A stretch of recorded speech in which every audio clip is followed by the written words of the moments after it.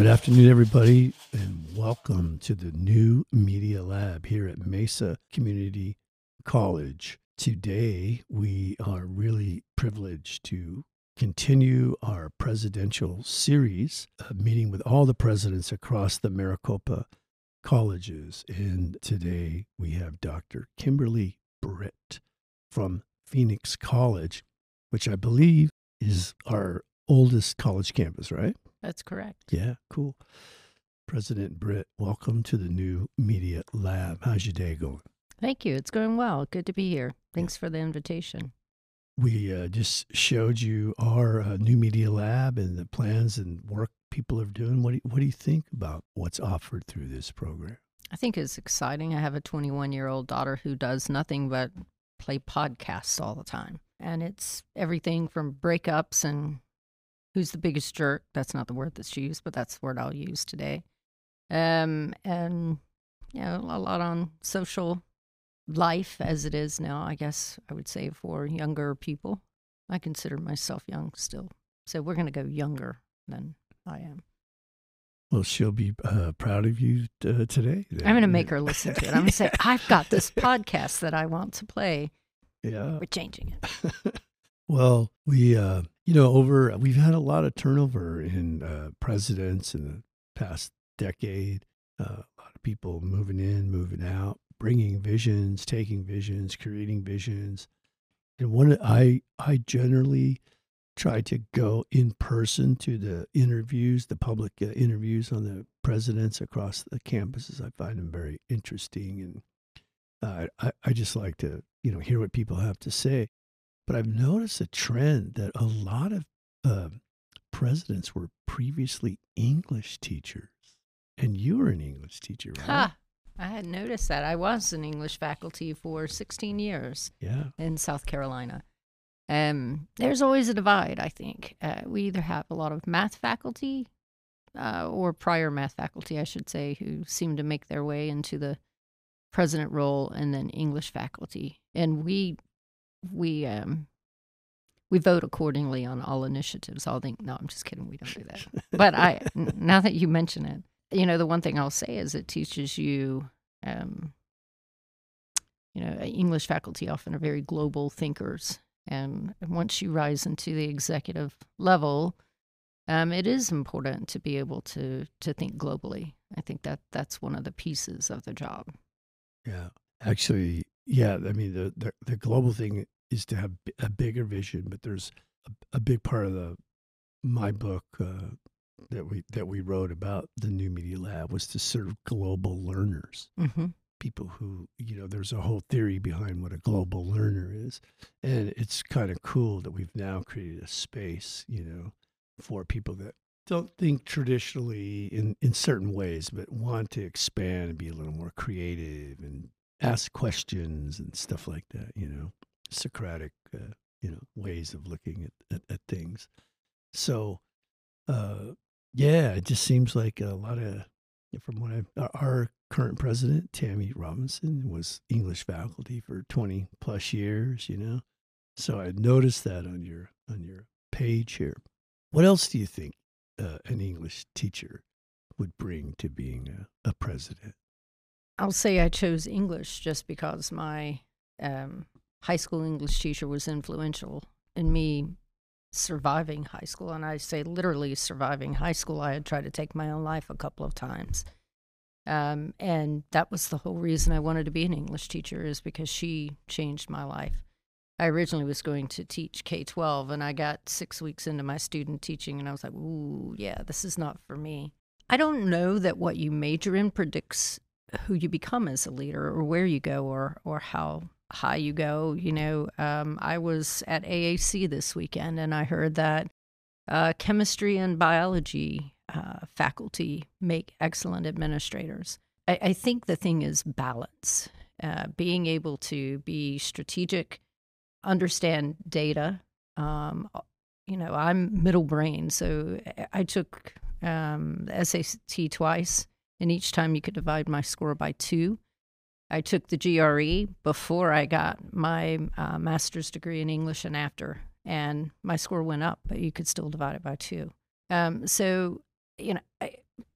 technically I'm middle brain. I probably lean a little bit more toward verbal than I do, math studies. But I thought statistics would be the one thing that would keep me from getting my PhD. And I had 100 in stats 1, so I took stats 2 and I did it again.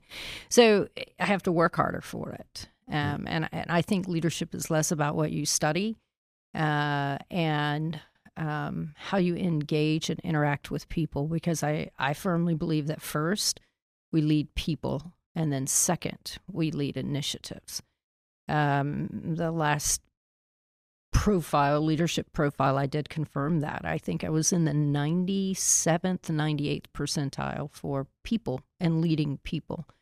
And that probably has more to do with growing up in foster care and living with a diverse group of young people in a group home. And the travels were limited for me in terms of cultural development. I didn't get to leave the county I was in very much until I actually went into foster care. And I think the experiences of living with diverse group of people helped to mold who I eventually became. And we were all equal. We had all been abused.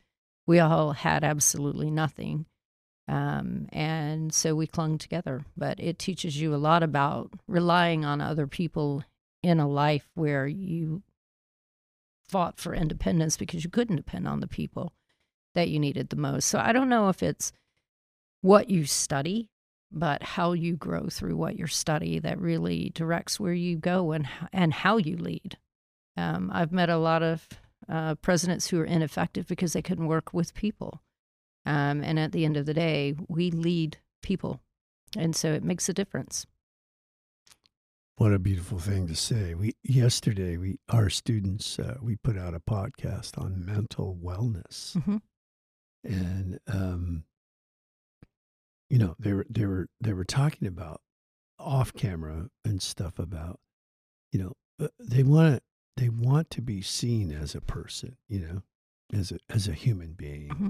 And I think in lately, when the big push around systems governance, I keep bringing this up, no, it's humans, it's people. It's not systems people are not objects, and they need to be validated in that way too. So I am just glad to hear all of that. That is wonderful. And you got out in front of me a little bit, because here on your public page for everyone to see, you have chose to write out that a part of your history is living in group homes for children who had been abused. That is one of the most, when I read that, I was like, man, that's really vulnerable and really brave. Could you tell us a little bit about your thought process of why you chose to make that public in this way? Sure.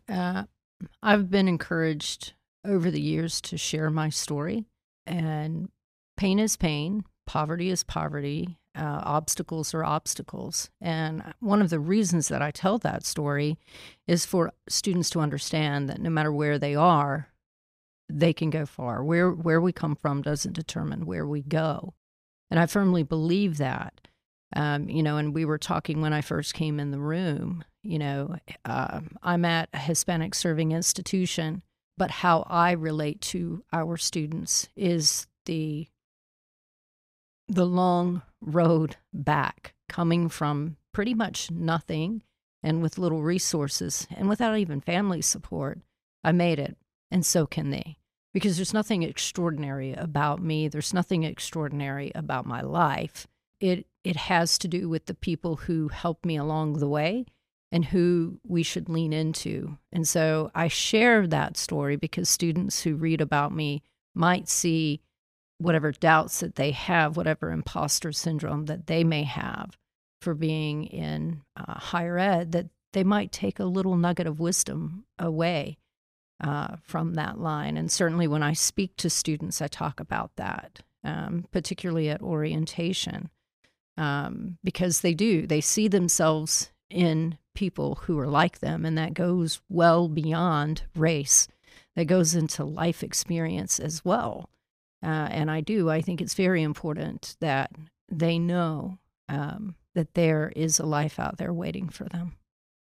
And so that's why I choose to share that. I also have found that probably one of the greatest attributes we can have as leaders, if we want to connect and impact people, is for them to understand our life journey. I often can have a very reserved look on my face sometimes. I'm a bit of an introvert, and I can point to that life experience.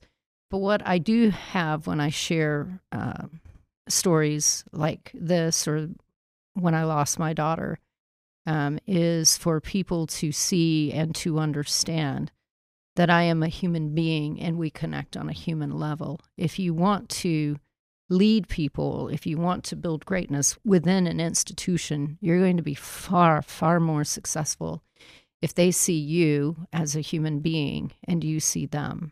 The ability to be vulnerable is the greatest strength you can have. What people really see is a human, and it is a bonding point, because the number of people at the college who have adopted a foster kid, or maybe they're raising a niece or a nephew, is higher than you might think. Yeah, outstanding.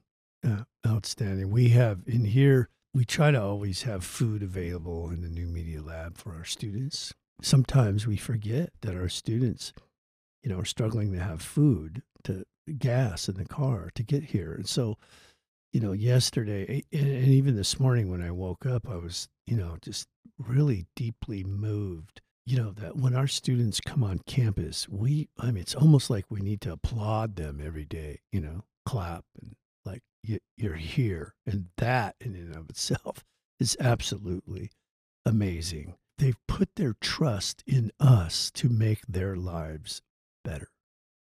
And I cannot think of any higher calling than that. Yeah. One of the initiatives I started this year is Britt's Bears. The Bears is an acronym. Obviously, it is our mascot, but it's an acronym for Brave, Extraordinary, and Resilient Students. This was to round out the work with Bridging Success, to build a sense of community for foster youth.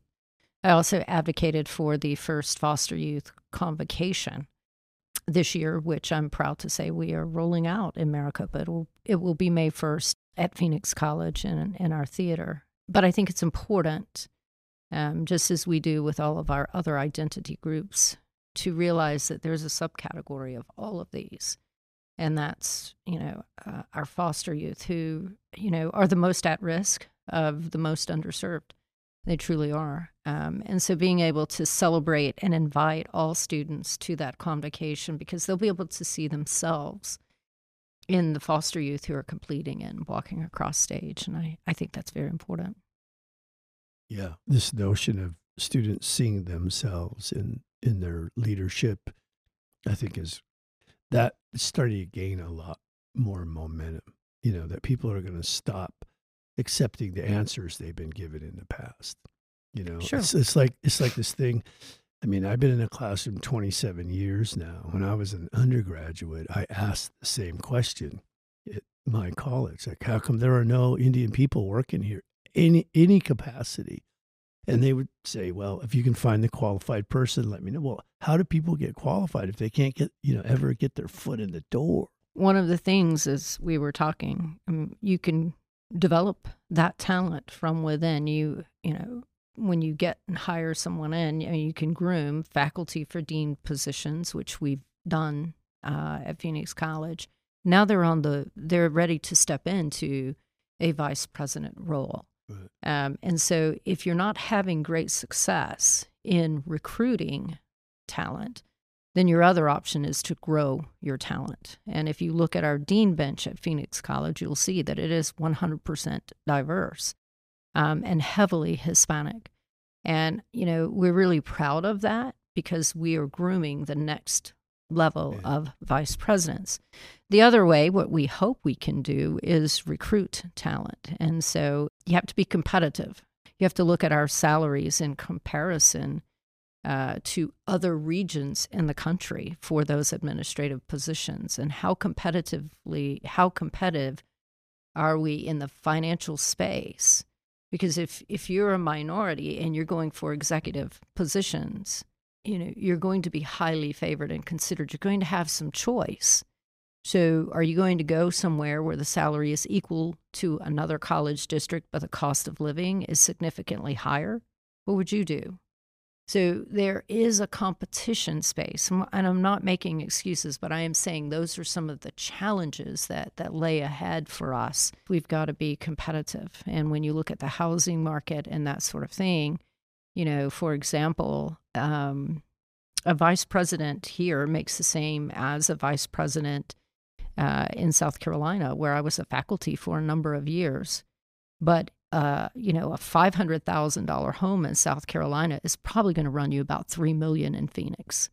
And you can go and look that up. That makes it hard to, get robust pools, much less robust, diverse pools in executive roles. That's part of the struggle, I would say, for Maricopa. And, people have to live and support their families. And, it just becomes, I think, more challenging now more than ever.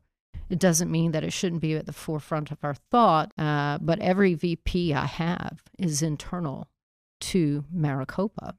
It's something I agree with. Our students need to see themselves, but I was in a Hispanic advisory committee that I formed on our campus today to have conversations just like these. And, one of my faculty who teaches Spanish at Phoenix College said we have to build out our adjunct bench if we want to impact our residential and tenured faculty bench in diverse ways, because I would say of 4 of the 5 last faculty I hired were in an adjunct or an OYO role. Students spend most of their time in the classroom. And so we're really focusing on that faculty level. It doesn't mean that we're ignoring other positions at the college, but we're really focusing on increasing the diversity in our faculty and equitably across departments, particularly in those frontline classes, those critical classes that lead you into other programs. So it's a complicated piece, but I think we have to understand what's holding us back so that we can work on that. I hope that helps some. Sure. Yeah. I also think we could do a lot better at the lower end of our staff, a little more support for those guys. They work really hard, and sometimes, enrollment, they're the first face people see. They're not going to be buying any $3 million houses anytime soon. So our economic package here in Arizona could use a little help. But I just think we have such outstanding people, and that's what makes Maricopa so. We do. We have an amazing place to work. We have extraordinary talent, and the closer to the front line you go at Phoenix College, the more diverse our bench becomes, and that's true in every area. And then once you get up to that mid-level leader, deans, we do well. Once you get beyond that, we start struggling a little bit more as an institution. We are anywhere from 55 to 60% Hispanic students, depending on where we are with enrollment, and random pandemics that roll through affect those numbers. But we're making significant progress. We've tripled the number of degrees. And even though we've increased the number of Hispanic students we serve, we still haven't closed the equitable outcome gap. We've held it steady for about 5 years, whereas other races, Native American, our Black students, Asian, Pacific Islander, we've reduced those gaps by about 50%. Really? So, yeah, we've gone from like a 17% gap to 9%. So something we're doing is working in the space. Now, as I said, we've grown in the number of Hispanic students, but the gap has not closed. That's why I was meeting with my advisory committee, because we're doubling down on those efforts. So we look at the district WIG to increase the number of completions, but also to increase completion for all students within Maricopa. So that's something we certainly are focused on. As I was going through your vision, mission, and value statement, what I really, really like about your vision, mission, and value statement is on all of these, you're talking about bringing everybody along, their dreams, reaching their goals. one of my favorite people in history is John F. Kennedy. I think because I was born, my birthday was the day before he was assassinated or after assassinated. And me and my brother had met Bobby Kennedy and Rosie Greer in LA at a gas station. And we were hanging around where he was assassinated. And so as a real young kid, I just had this connection with these guys that I don't know why, but I did. And then when I got older, I read a lot about them. And one of the things John F. Kennedy would always say was that for him to be successful, he had to make everyone around him successful. And that's, I think, is such a important principle in the dog-eat-dog world of, life and all of that, like, is to commit yourself to making others successful. And then later, I read Greenspan's book about Nixon. And when he formed his cabinet, he told him, now look, we just hired the smartest, the most ambitious people in the country. And if we don't give them something to do, they're going to turn on us. It's like managing ambition, is a real art form. But anything, because my dad is Katua, I go home to work with my tribal council, and we're developing a lot of really cool stuff in our culture and in our language. That's what it's all about, is the community as a whole. That individual expression is encouraged, but everybody eating out of the same pot and growing, eating out of the same garden, and like those old indigenous values. This sense that, we're in this together, in this bigger picture of things, and to, make sure everybody has the things they need to be happy and healthy, and live a good life. So every time I see this kind of language here, it really draws me in and makes me feel good that people, and educators, I think, are just built that way. With teachers especially. I mean, we come to school and you just give it all away. You're here to make other people's lives better. I don't know what, just a great, profession to be in. And as we work your way through your statements, you have this sense of core values. I'd like to know, in one of your core values, you list the word integrity.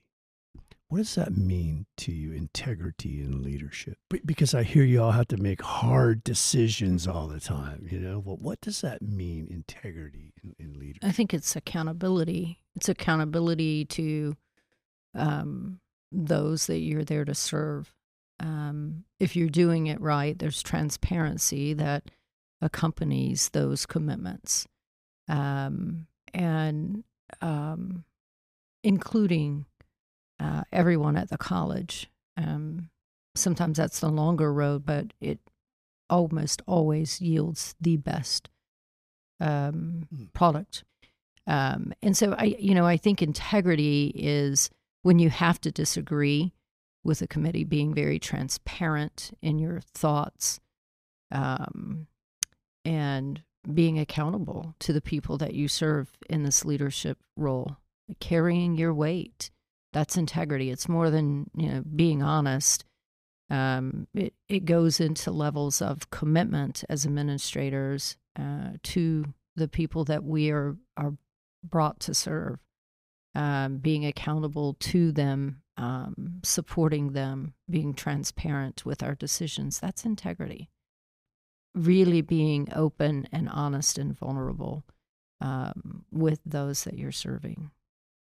Yeah, I think I'm all about transparency, but I'm learning about what that means, because sometimes it seems like there's two things going on. There's what's really going on, and then it's sort of what we're, trying to envision what's going on.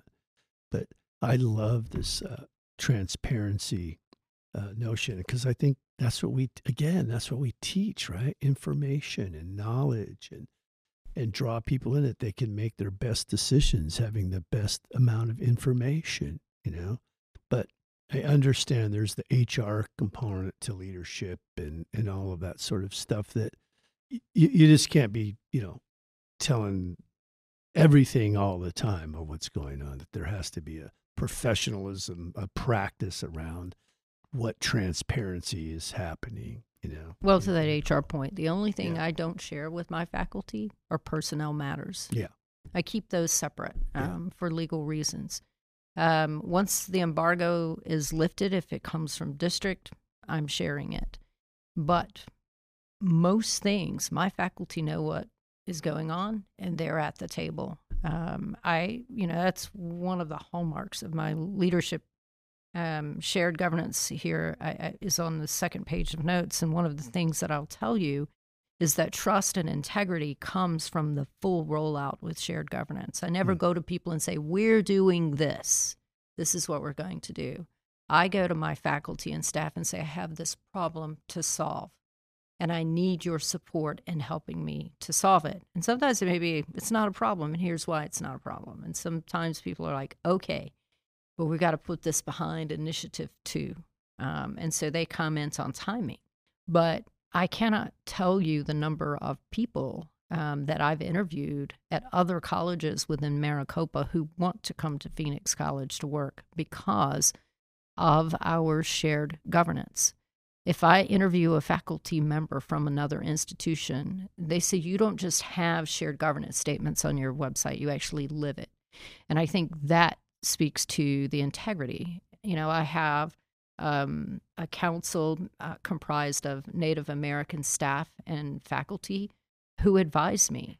I'm obviously not Native American. I'm obviously a white woman, and so including people who represent their constituent groups in meetings with me to help me guide as we work through initiatives. And I think that's important, but that's also part of shared governance. And sometimes we have formal shared governance processes, having those advisory groups so that voices are heard, even if staff may not be on the budget steering team, this particular staff. It enables me to have regular conversations with constituent groups, just as I do with students. Faculty impact student success. That the power of one faculty on the success of a student is profound. Now, I don't want to anger any advisors and student affairs professionals out there because we know that we are developing a whole student.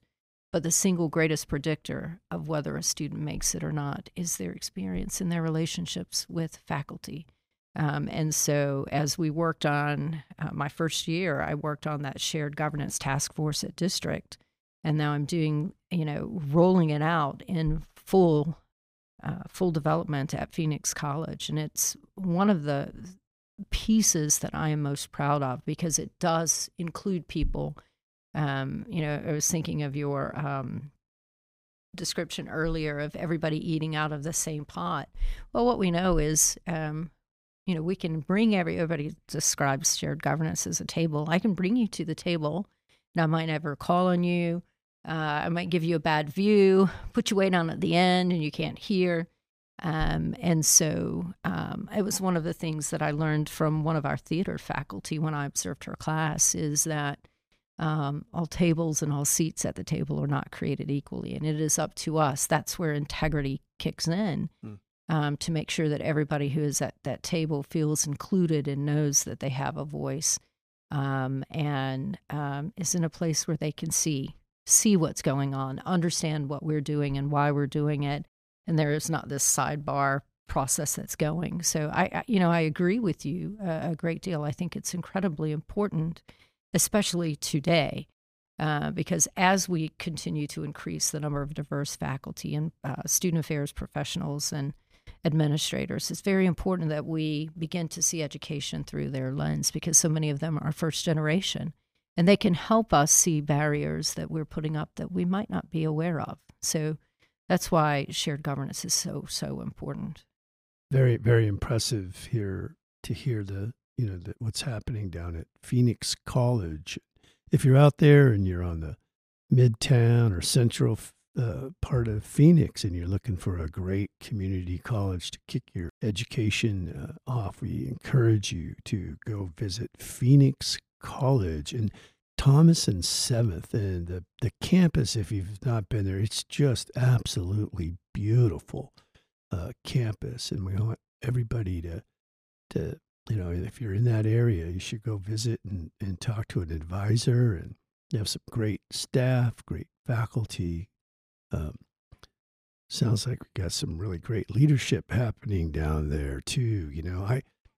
Shared governance, I'm not so sure about it yet, just because I still think there's this sort of parallel thing going on a lot of times, and just because we've had so much change, people moving in and out, it's hard to get a good pace going with someone. But again, when we talk about shared governance, you go back to Iroquois Confederacy, the Great Law of Peace, where we talk about consensus governance.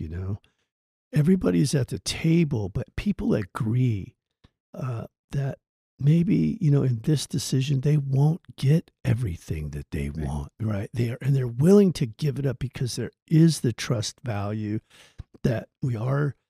Maybe my one lens isn't, at this time and this moment, the right thing. And so you trust, okay, I'm going to give up what, needs to happen today, but because I know that my time will come, but that takes years and a lot of people working together, and it takes integrity to do consensus leadership, which leads to this last part I want to talk about that you have on your part here is we lead with courage. Now, that can lead us in all kinds of different ways of thinking about governance and leadership. What is courage? So what is courage in Phoenix College leadership? Doing the right thing, even if it is painful. That's courage.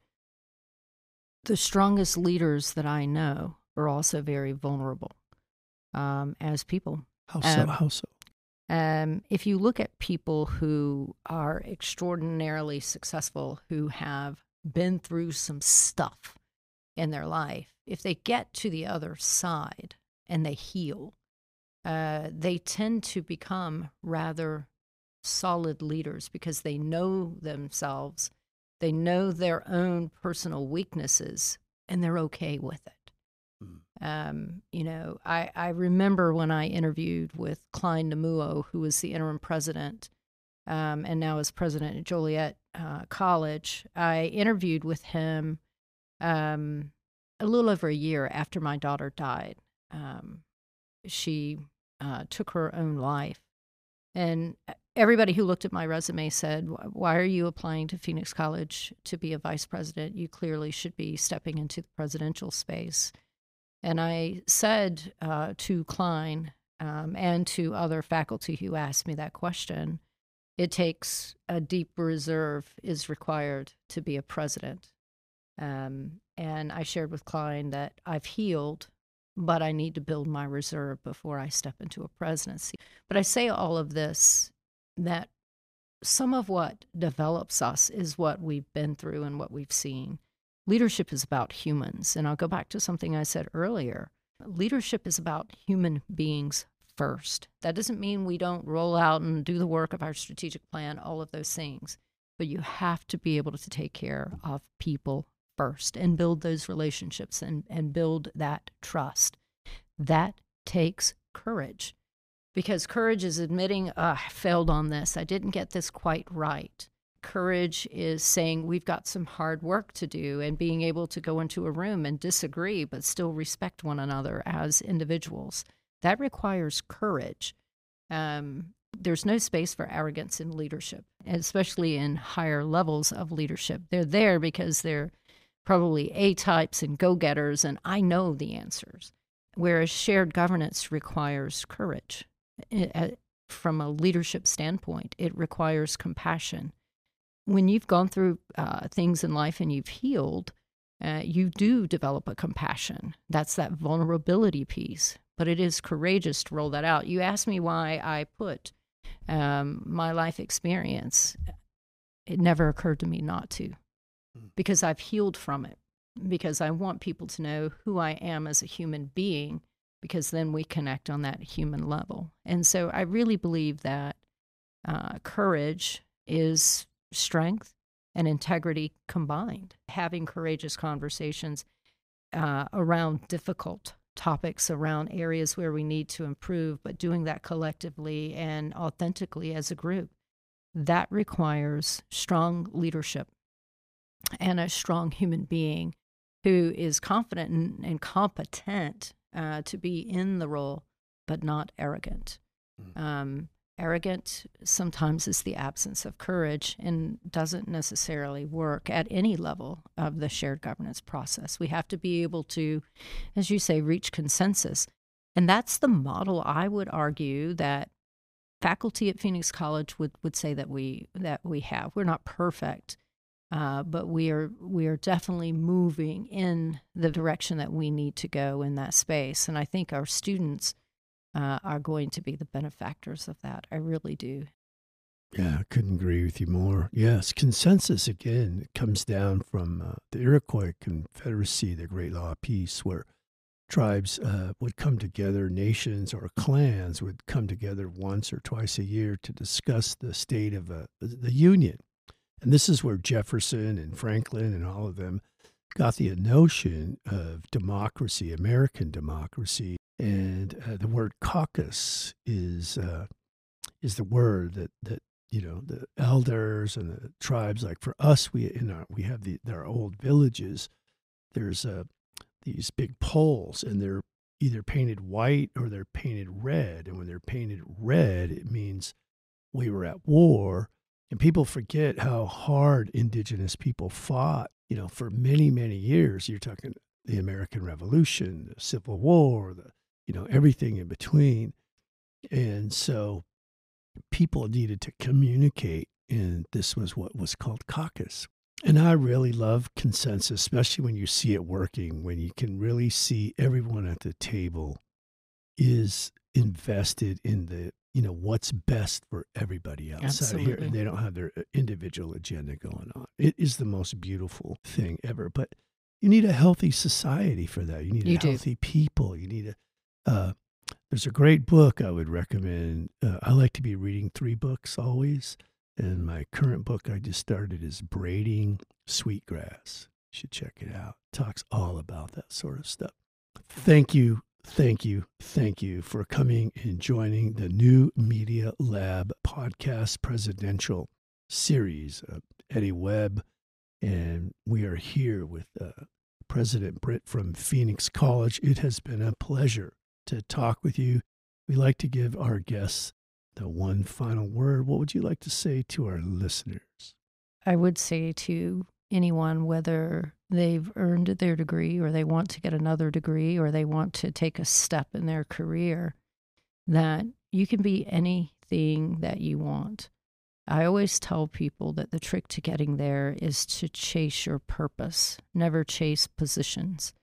That's critical because positions will come as you are acting authentically on your passions. And so whether you're a student thinking of coming to Phoenix College, whether you're a mom who wants to go back and get a master's degree or a bachelor's degree, and you have children to keep up with, chase your purpose and your passions first. The rest will come if you stay committed to that.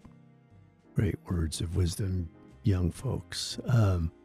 Osta, hawa hawa. In my dad's language, they always say, Dona dogaha'i, which means, I'll see you again, and take care of each other out there. We are all we have. Thank you.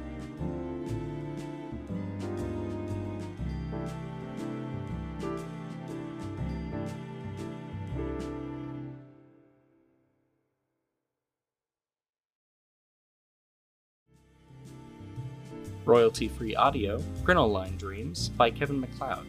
Licensed under Creative Commons by Attribution 3.0 license. You can find more of his work at incompetech.com. The Maricopa County Community College District, MCCCD, is an EEO-AA institution and an equal opportunity employer of protected veterans and individuals with disabilities. All qualified applicants will receive consideration for employment without regard to race, color, religion, sex, sexual orientation, gender identity, age, or national origin. A lack of English language skills will not be a barrier to admission and participation in the career and technical education programs of the district. The Maricopa County Community College District does not discriminate on the basis of race, color, national origin, sex, disability, or age in its programs or activities. For Title IX 504 concerns, call the following number to reach the appointed coordinator: 480-731-8499. For additional information, as well as the listing of all coordinators within the Maricopa College system, please visit maricopa.edu/non-discrimination.